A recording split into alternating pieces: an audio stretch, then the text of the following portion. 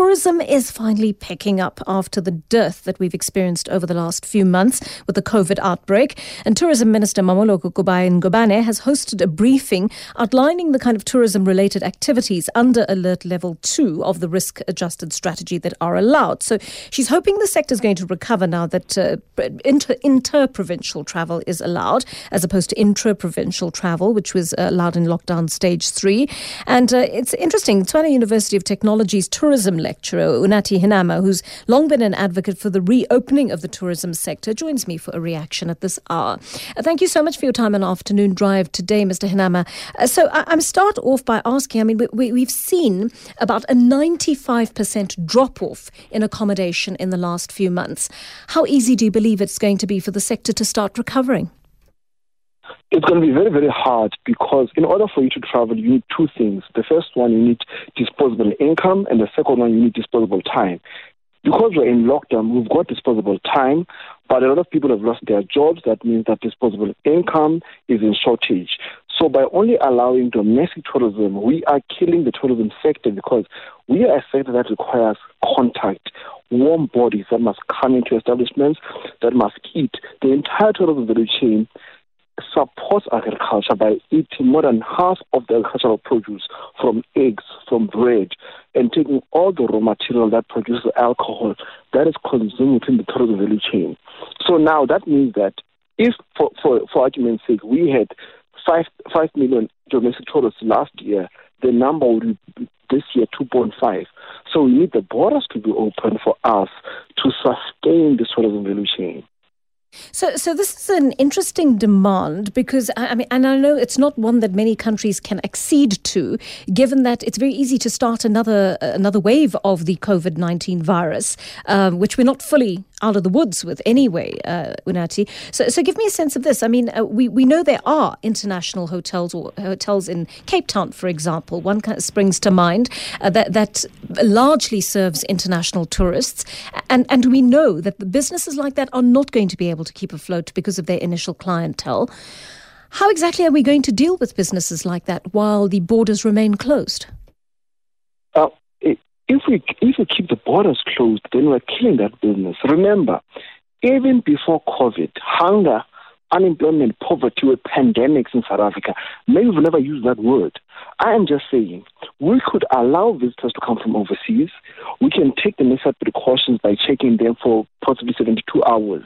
Because of what other destinations are doing throughout the whole world, we must follow the protocols that other nations are doing. Because remember, if we do not open the borders by September or give a date, we're going to lose November, December, January. Then the tourism sector will never recover. Right now, as I speak, there are restaurants, hotels that have decided that their tourism shop can never open again. So that's because that we must understand and gaze this sector properly, because since 1994, we are a country from the 70s known for gold mining. Our economy has changed towards an economy of consumption, which obviously tourism and services are a major part. So our attitude is to change. So that's why when we lobby for the tourism industry, we indicate that this sector is a major job creator. But these draconian regulations that we have right now are not assisting the sector, because when jobs were lost in mining, agriculture, jobs have been created in tourism. So this became a good success story on how you mitigate job losses and became a major economic contributor. But I believe government needs to wake up and smell the coffee. If we close tourism, we are going to have a serious job shedding that no other sector which tourism was assisting for the past 26 years. It seems to me some sort of coordinated recovery plan is needed here, Unathi. Are we seeing the rise of any such plan in the sector? Let me put this bluntly. For the past 4 years, domestic tourism has been declining because of our economy. So now, for anybody to think that domestic tourism will be able to sustain the entire tourism value chain, that is a lie, because we know that there are certain establishments that only cater exclusively for the international market. And if we do not open the borders, those establishments will not be able to recover. So if we believe that domestic tourism will do it for us, then I'm sorry, it's a white lie, and I'm sorry, I'm not part of that, But will always look for the tourism industry so that we have coordinated truthful conversations. We have to open the borders.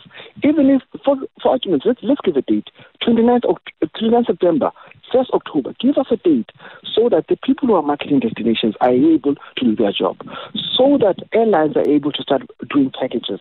But for us creating this uncertainty, it means that even business confidence that should be there, we are killing it. This sector is a sector that is highly competitive. Almost all countries in the world want to benefit from tourism.